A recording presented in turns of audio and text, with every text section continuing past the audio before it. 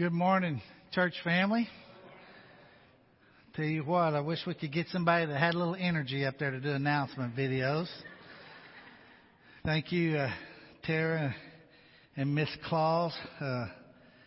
Looking forward to some exciting things around Christmas time. I want to ask our scripture leader, Justin Taylor, to come on up here. He's going to be reading our scripture for us today. How old are you? 8. 8 years old and ready to roll. And I appreciate you doing this, Justin. So go ahead and share with us. John 19:38. Later, Joseph of Arimathea asked Pilate for the body of Jesus. Now Joseph was a disciple of Jesus, but secretly because he feared the Jewish leaders. With Pilate's permission, he came and took the body away. John 20:19. On the evening of the first day of the week, when the disciples were together with the doors locked for fear of the Jewish leaders, Jesus came and stood among them and said, "Peace be with you." Thank you so very much. Good job.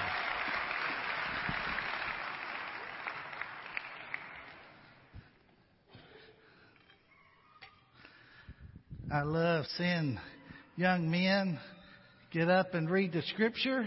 And you know what's really great about it? It gets people sitting on the front row for a little while that don't normally sit here. I just ran Caitlin off, but Grant, are you staying?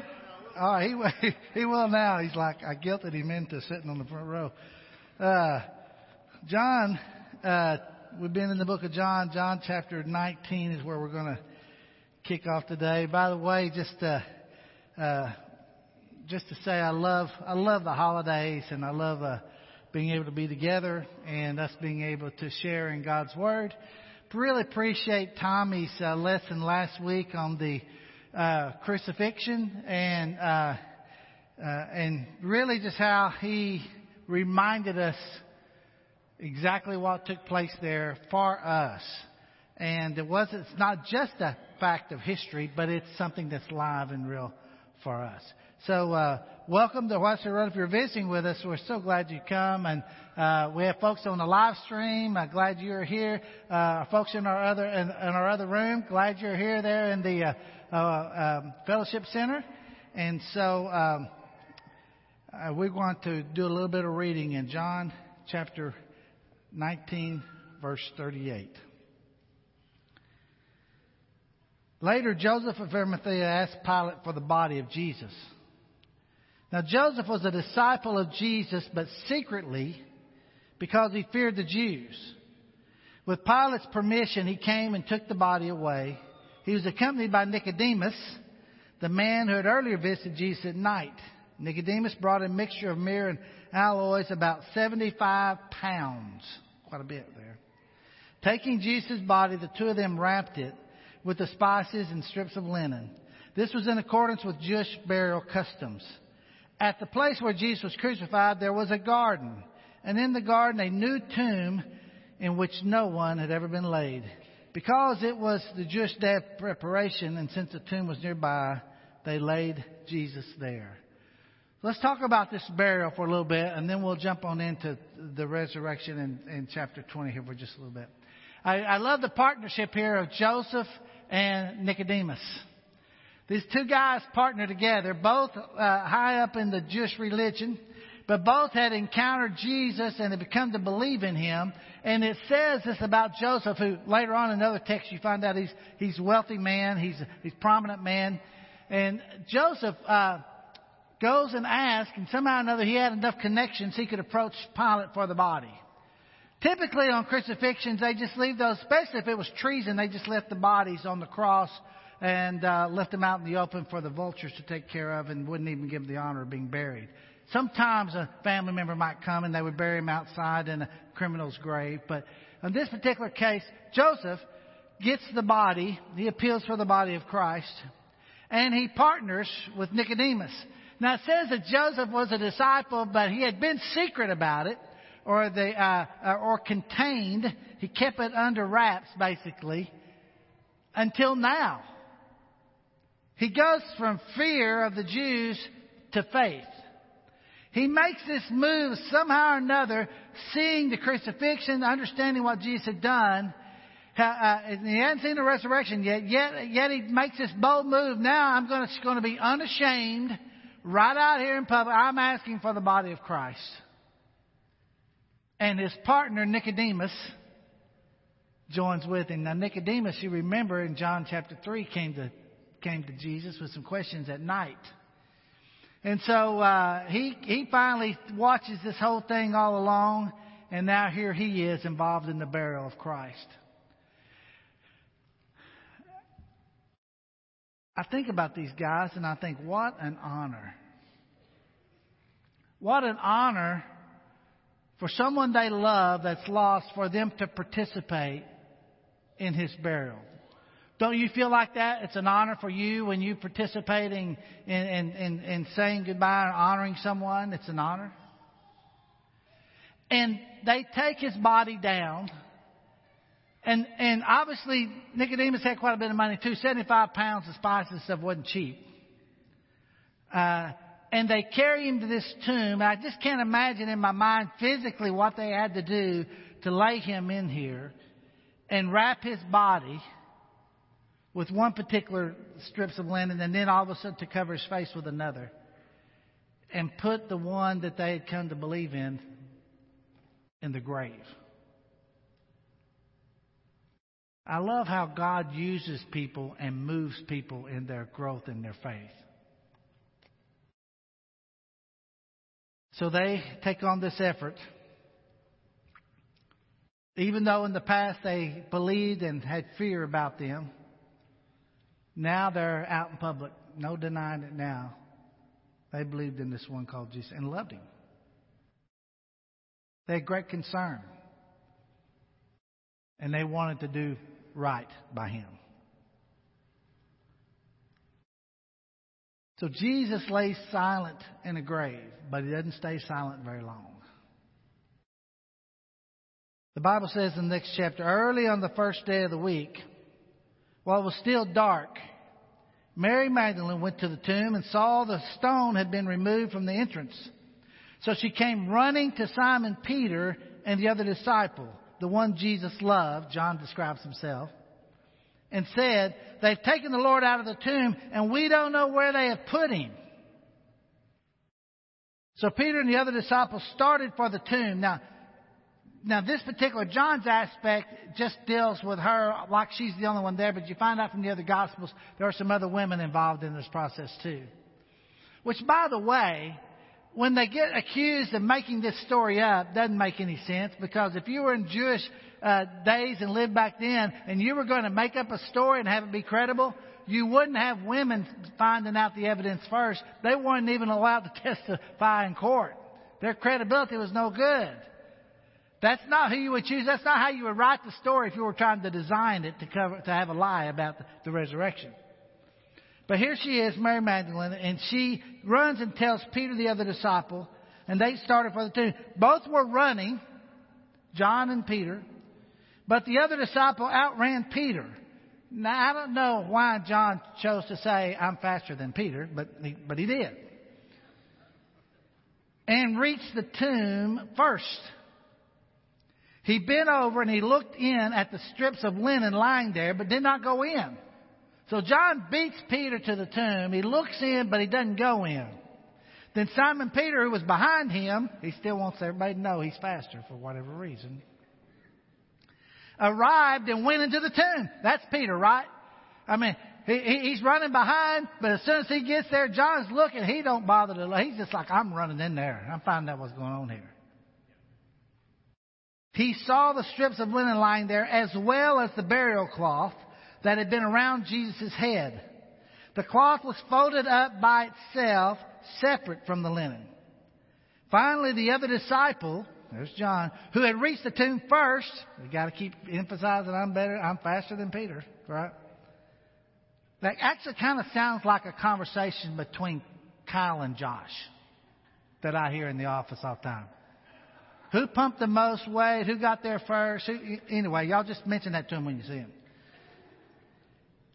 So he goes inside, and here's about John, though. When John sees it, it says he saw and believed.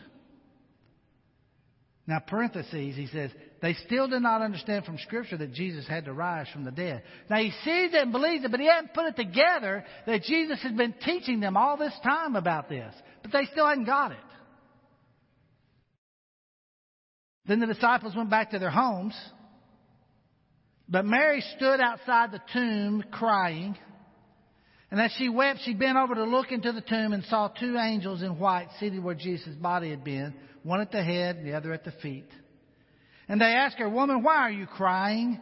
"And they have taken my Lord away," she said. She didn't get that he had been risen from the dead either, right? She still thinks somebody stole the body. "And I don't know where they put him."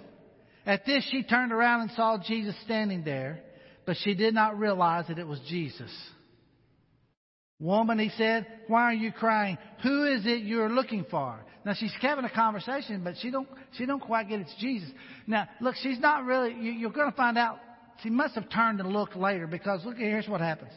Thinking he was the gardener, which makes sense, she was in the garden, she said, "Since you have, sir, if you have carried him away, tell me where you put him and I'll get him." And Jesus said to her, "Mary." She turned toward him and cried out in Aramaic, "Rabboni," which means teacher. And Jesus said, "Do not hold on to me, for I have not yet returned to the Father. Go instead to my brothers and tell them, I'm returning to my Father and your Father, to my God and your God." Mary Magdalene went to the disciples with the news, "I have seen the Lord." And she told them that he had said these things to her. And on the evening of the first day of the week, when the disciples were together with the doors locked for fear of the Jews, Jesus came and stood among them and said, "Peace be with you."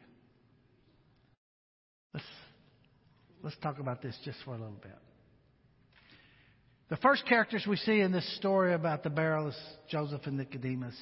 At once they lived in fear. Now all of a sudden their faith is, as a friend of ours used to say, out loud and on purpose, right? Then it moves from that, his burial, into his resurrection. And Mary is on the scene, and she thinks the body's stolen. Matter of fact, in the other Gospels, you find out when she goes and tells Peter and those guys, they say, "That's ridiculous. That's ridiculous. That's a crazy story." And yet, she was able to convince them enough that they decided to get up and run and find out. And so they go, and when they see it empty, they don't instantly believe. Look, they were not all sitting around as disciples with joy saying, "Oh, he's going to be raised from the dead today." They weren't looking forward to the resurrection. They still didn't get it. Matter of fact, they were a discouraged band of guys that just, and all of a sudden, now they've traveled 3 years with this man, more than a man, God in the flesh. They've seen remarkable things, but boy, now it's all come to a screeching halt. And now we're just held up in the house here, afraid of those that killed him. Because why? Well, they may do the same to us. Just a bunch of fearful men. A bunch of scared, fearful men locked in their house. But 49 days later, that will be the group of men who change the world by the message of the resurrection. So Mary, we see her transition from I'm coming and I'm concerned. I want to lay the spices. The other women, we want to lay the spices. We want to take care and make sure that our teacher is buried properly. And yet the grave is empty. The assumption isn't that he's risen from the dead. The assumption is somebody stole the body. And then she has that moment where Jesus speaks to her. And I love what he asks her. He says, "Why are you crying and who are you looking for?" Jesus. And she found him. Can you imagine?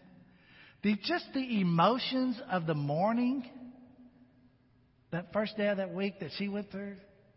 Remember, a week before, he's riding in on a donkey and coming into the city. And then just a few days earlier, now all of a sudden he's going through trials and he's betrayed in a garden. He's put on trial, and then he's crucified. And all of a sudden everything just looks terrible. All the way to the moment that she even thinks, how much worse can it get after the crucifixion? Now they've even stole his body. And yet, all of a sudden, she turns and she hears her name spoke by the Creator of the universe. He knows her name, and He knows yours too.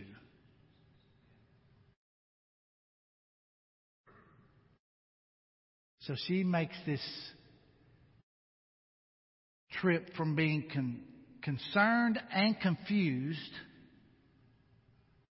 all of a sudden to a moment of realization that there is life after death because the one I follow has come out of the ground.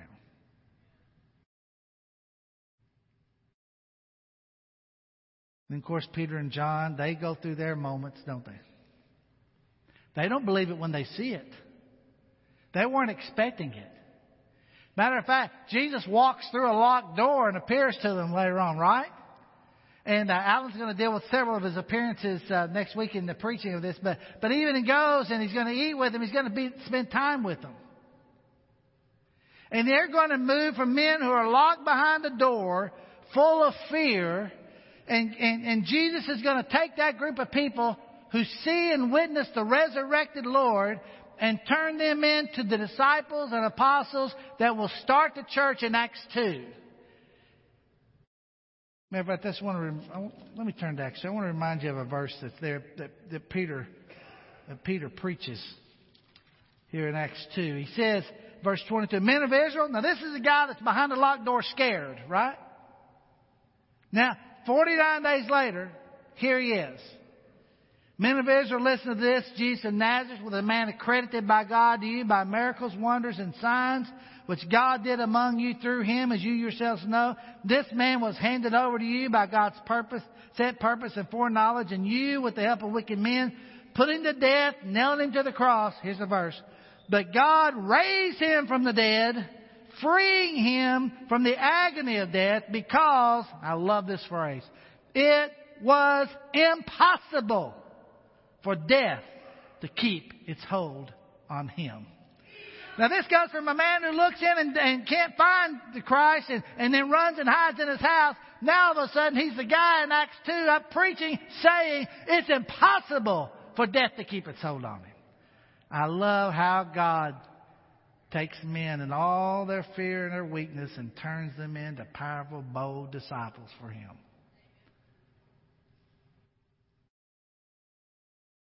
It's impossible for death to keep its hold on him. Let's just mention this. It's also because of him, because of the gospel, because it's impossible for death to keep its hold. It's impossible for death to keep its hold on you and on me. This body's coming out of the ground. It is impossible. It is impossible for death to keep its hold on God's children. It's impossible. Men are going to come up and women are going to come up out of the ground who believe in Jesus Christ and who put their faith in the gospel. It's impossible for death to keep its hold on him. There is hope after this old life. Hope. Empty graves. But life. Abundant life. With the one that came out of the ground. And will come out too. Well, in Acts 17, Paul runs upon a group of people in Athens, and he's preaching to them about a God that they say there's an unknown God, and he says, let me tell you who this unknown God is. And so he preaches to them in Acts chapter 17, verse 31, the Bible says, Paul talking about God. For he has set a day when he will judge the world with justice by the man he has appointed. He has given proof of this to all men by raising him from the dead. Now, when they heard about the resurrection of the dead, all right, let's just stop right here for a second. When you hear about the resurrection of the dead, what's your response? That's the question. We all face the reality of it all the time. We don't like to think about it. We like to try to deny it. But I'm not talking about just facing death. I'm talking about when you hear about the resurrection of the dead. Here's their response. Some of them sneered. Well, one version I think says mocked. They're like, you can't believe that mess. Why, if you're going to believe that kind of story, why, you might as well throw out your brain. There's a whole host of intellectual people that have somehow or another reasoned themselves right out of their own intelligence of seeing the very facts and the evidence that Jesus' body came out of the ground. Others said, that's one response. Here's the others. We want to hear you again on this subject. They said, we need to think about this. We want to inquire more about this. We want to listen to you a little bit more about this. They're not quite there, but they have an interest in it. And at that, Paul left the council, and a few men became followers of Paul. And here's what they did with it. They believed. So you have those that laugh at the fact that you would believe in it. You have those that want to think about it a little bit more. And then you have a few that just says, no, I believe, and I'm following him. I think it's a pretty good question just to say which one of those places do you fall into. Now, if you're going to talk about just evidence, we're not going to go through all of 1 Corinthians 15, but Paul deals with it there. And if Christ did not come out of the ground, then we of all men, we have no hope at all. And matter of fact, we might as well just live life however we want to live and get all the pleasures we want to get, because there's nothing to live for after this old world. But that's not true. Christ did come out of the ground. And your body and my body is going to come out of the ground too. The question is, do you believe that? And will the belief in that affect how you live for God? See, I think there's a lot of people who say they believe in it. And they'll listen to more about it. But it hadn't moved them to where it makes a change in how they live. Resurrection of Christ should make a change in my resurrection. When I come out of the water to become a Christian and I've reenacted his death, burial, and resurrection, then all of a sudden I'm thinking about how do I become more like Christ. So it affects how I live.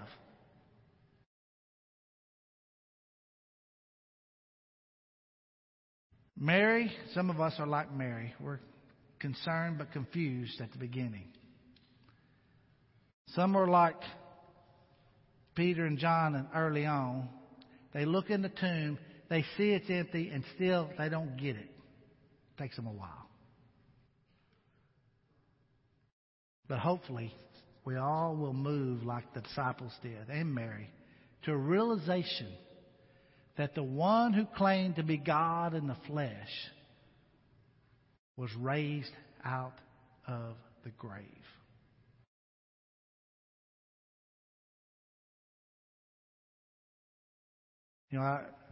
As I read this text a lot this week. I really had a hard time, I think, trying to figure out, okay, is there a way to outline this and make it a preachery type thing? I couldn't figure all that out. I just want to read the story and challenge myself and challenge my brothers and sisters, as well as anyone who don't. I want to just renew your belief in the power of the resurrection of Christ. For when they went in, where they laid that body, what they would do, they would wrap the body and then they would lay the body there. And once it was decayed, they would come back and take the bones up and put them in a box and put them in another spot in a tomb. And then they would use that slab where they laid the body again. So that it went on with the whole family might use that one tomb. I just can't imagine what it was like for Mary, who had a deep love for him, to come and all of a sudden there not to be a body in the tomb. You know they had to be confused when they sat there and saw the strips of linen folded up. I mean, did Jesus' body just magically come through them? I mean, he just come through them and then wrap them up and fold them? I mean, how did that work? I don't know. You remember in the resurrection of Lazarus back in John 11? When he came out of the ground, what did they have to do? They had to unbound him. He was all still wrapped up, just like Jesus was wrapped up. But he couldn't unbound himself. Jesus gave them the command, unbound him. But he was only raised to die again, right? But one day there'll be a resurrection. Jesus is going to burst through the clouds. The dead in Christ are going to rise first. And we're going to meet him in the air. Have you ever thought about it? And it's going to happen, he says, in the twinkling of an eye. Boom. Just like that. No man's going to know when it happens. By the way, any of you, if you're sitting there listening to preachers that somehow or another are telling you it's the end of the times, here's the signs, here's the sign for that, here's the sign for this country, here's the sign for that leader, run as far as you can away from that kind of mess. The Bible is clear. No man knows when this is going to happen. No man knows. No man can tell you the times and the signs of the end of time. Don't you believe it one bit. The Bible is clear. No man knows. Why is that so important? Because we live our life every day as if he might come. The difference is, as people in Christ, we live with that expectation that this old world's going to come to an end and the resurrection will take place and we'll be together with the Lord forever. You know what I love about that? I love how our language will change. You'll never hear the word hospital again. We'll never hear the word cancer again. We'll never hear the word heart attack again. We'll never hear those kinds of things in the language of heaven. And I don't know about you, but I get tired of this old world. And I get tired sometimes of the fight that it is to keep fighting off evil and to keep seeing the terrible things that evil makes happen in this old life. And a part of me wants to say, Lord, come quickly. Just let's get it over. I'm ready for heaven. But then a part of me says, no, God, not yet. I know a few people I really want in. I really want. Maybe it's your kids. They're not there yet. God, hold off a little longer. They're not ready. I got a loved one that's not quite there. I want to share the gospel with them this Christmas. God, give me that opportunity. Can you wait? Aren't you glad for the verse where God is not slow concerning his promises? Some men count slowness. He's patient. He desires all men to be saved. He wants people to come to him. And that's our desire too as a church, right?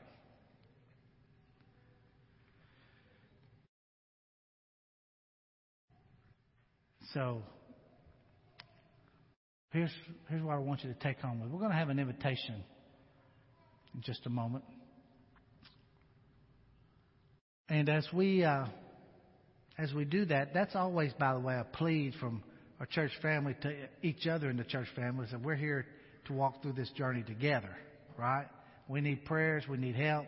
Sometimes at the invitation, someone comes and they're baptized into Christ and start all over. That's great. Sometimes it's a renewal of our heart. That's fine. Sometimes it's a confession of sin. You know, if you kind of look at this story, you kind of got all these kinds of responses all wrapped up in the story of the resurrection. Why would a man commit his life to someone like Jesus? Deny himself, take up a cross and follow. Why would a person do that? Because they know that the answer to their heart and their sin is the one that was raised from the dead. And if He came out of the ground, the promise is clear. I'm coming out of the ground too. And that's why it's called gospel. And until that day, He sits at God's right hand to help us in life. We got a sin problem He died for. We got a grave problem, but He busted that up by coming out of the ground. And we got a life problem that He continually helps us as He sits at God's right hand. And one day, He's coming again. And that's all called the gospel. That's why Paul said it's of first importance, 1 Corinthians 15. Because it's the thing that changes our heart and life. Churches that lose their way lose their focus on the gospel. The main thing is to keep the main thing the main thing. Right? The gospel is the main thing. The story of God's love for me. The story of His death for my sins. The story of His resurrection that gives me hope. The story of how He ascended to heaven and left His Spirit here to help us. And then the fact that in that story one day He's coming again. That's why it's called good news. It's good news because it takes care of all the bad news in our life. Father in heaven, we love You. We're thankful, Father, for the hope that we have through the resurrection of Jesus. Father, I know it's sometimes easy for us to say the words and be so familiar with the story of Your Son that it doesn't impact our hearts anymore. We never want to be like that. I pray, Father, for myself and my church family, that we would see the power in the story of the resurrected Lord, and that we would move ourselves from fear to faith. That You would take us like You did Peter, men who were locked behind the door, scared. And You moved in to be men and women to preach the gospel to change the world. Father, move us. Move us out of our fears. Move us out of our weaknesses. And turn us into a people that will be bold to share the resurrection story of Jesus to the world. We need Your strength and Your help. It's in the name of the resurrected Jesus Christ that we pray with the help of the Spirit. And the church said, Amen.